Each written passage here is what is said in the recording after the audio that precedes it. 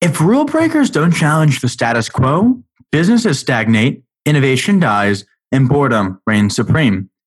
There's no doubt that breaking rules have produced some of, if not all, of society's biggest breakthroughs. But you can't break the rules until you know how to properly play the game. For most people, the rules of the game are only learned with patience and experience. There's no such thing as a shortcut. Rules are made to be broken. The real question is, when? Welcome, listeners, to Subject Matter.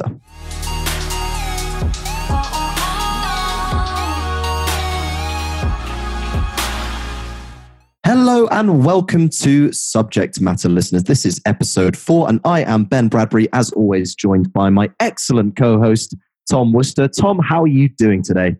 Ben, I am fantastic. Thank you for asking. Our company Lunchbox finally accepts pre-orders starting December 11th, and we are incredibly excited to get our filming, marketing, and initial market penetration done. We are unbelievably excited to see 10 months of culminated work finally see the light of day.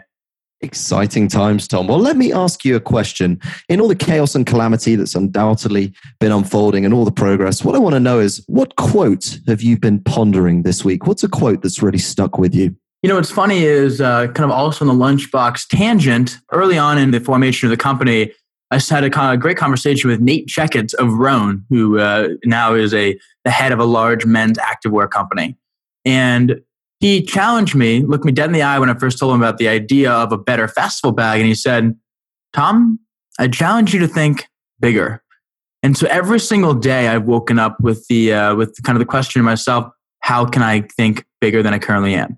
And that's exactly what we're doing here on Subject Matter. Hopefully, is helping all of you listening challenge your assumptions and break free of independent thinking. And the quote that I've been pondering this week is from none other than ex-American President Theodore Roosevelt.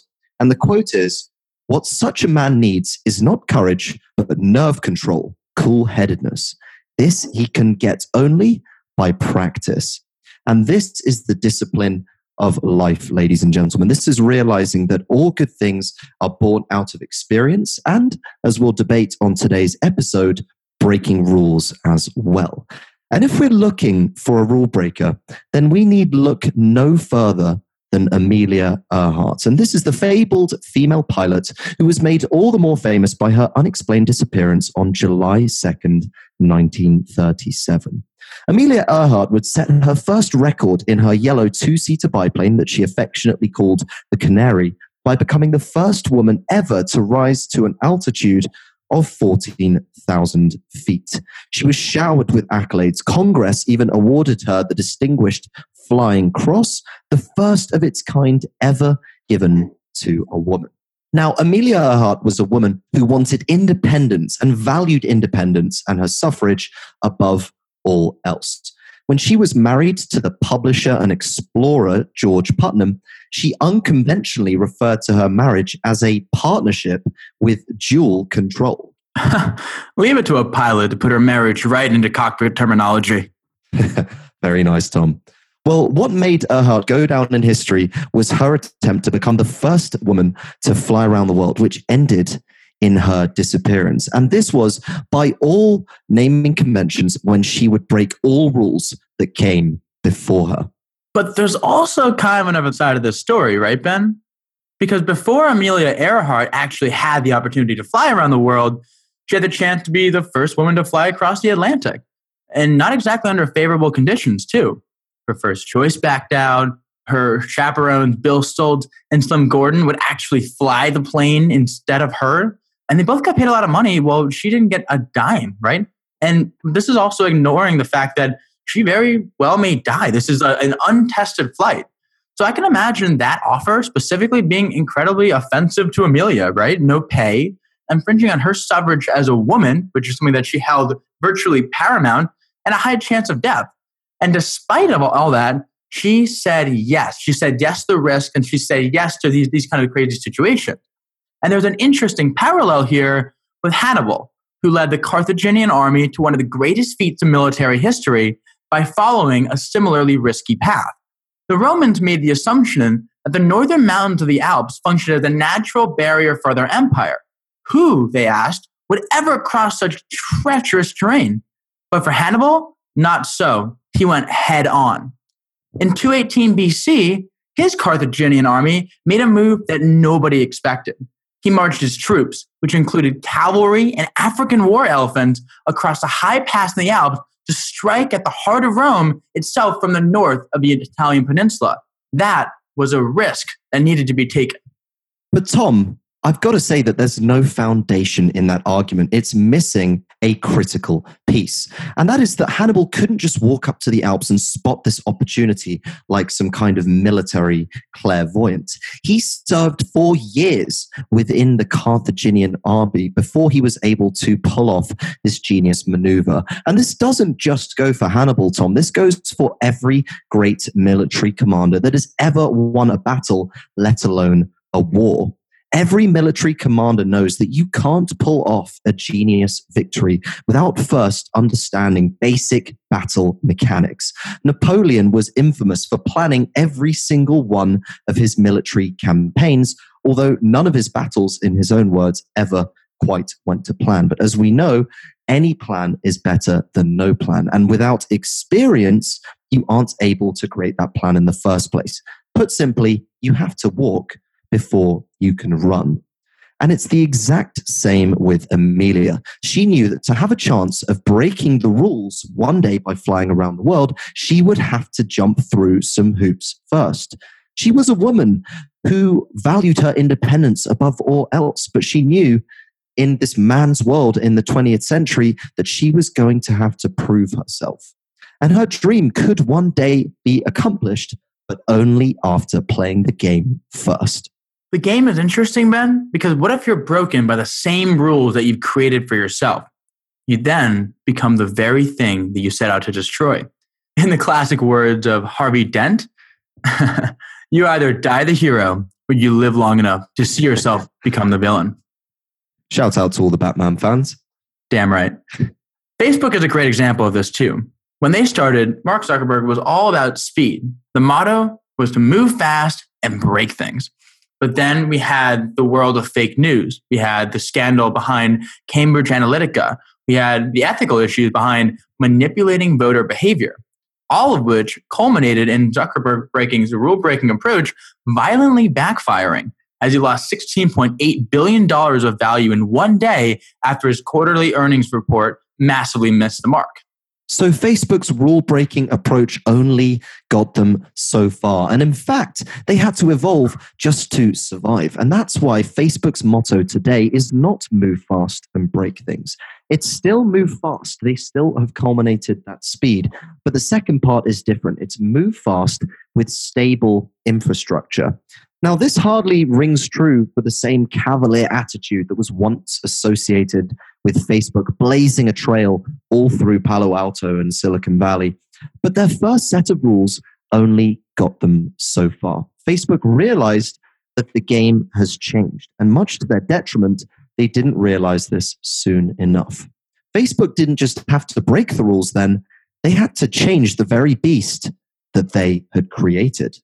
And the creation element here is really specifically interesting because it begs the question and the understanding that you need specific industry context before you can just break the rules.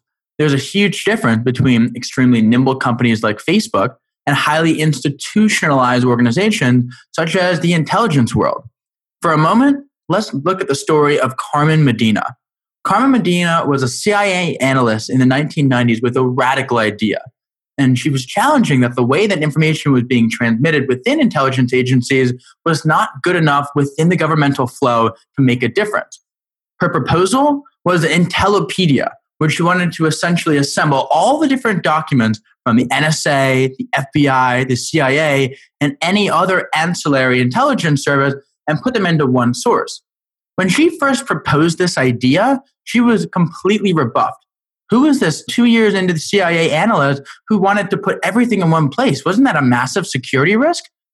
Her initial efforts failed miserably. And actually, she was even assigned to a different department so nobody would hear this crazy idea ever again. Carmen didn't give up, however.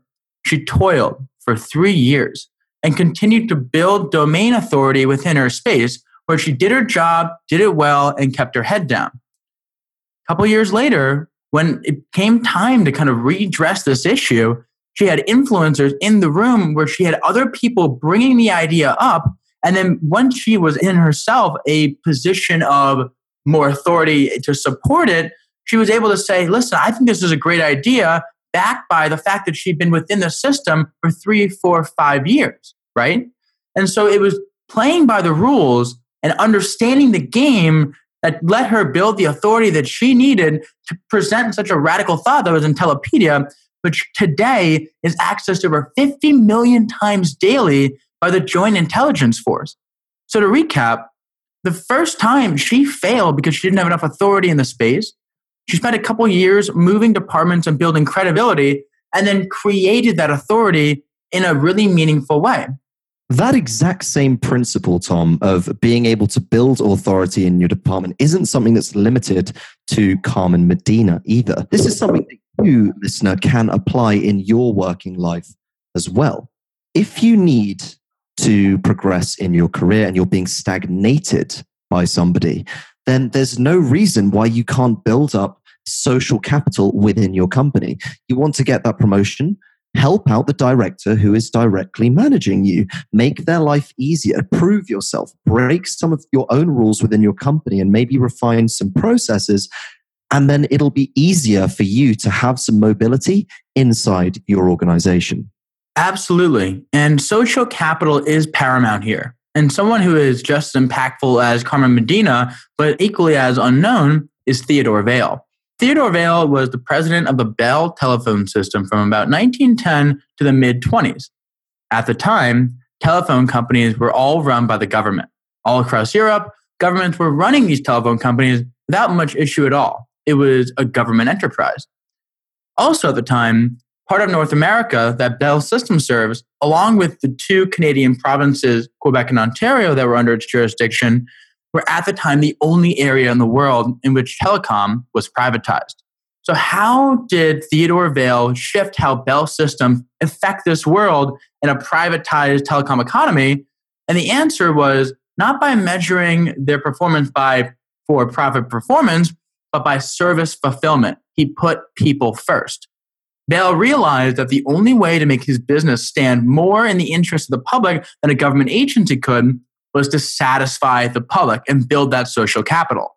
So, shortly after he took over the system, the commitment became, our business is service. Our business is for you. So in the early 20th century, this radical customer-centric approach was deemed unthinkable. By all standards, Vail was a rule breaker. He managed to keep his telecom company private in an era of nationalization and set the tone for the next generation of what companies would do in putting customers first. It was a radical new approach. And that's a very noble statement, Tom. But again, we're missing a key piece here. It feels like we're putting the cart the horse. The cart behind the horse would be extremely logical. And that's because Theodore Vail could not have made these key decisions without understanding the telecoms industry infrastructure. First, it didn't take him just a few years to build the necessary authority, but a few decades. This is because Theodore Vail started his career studying telegraphy, beginning as a manager of his local telegraphy office in New York. He had been in the trenches, learning his industry, working as a clerk of the railway mail service between Omaha and Ogden, and actually fought tooth and nail to get the railway mail through what could have been a catastrophic snow blockage. And it was only when he did this that he caught the eye of his superiors.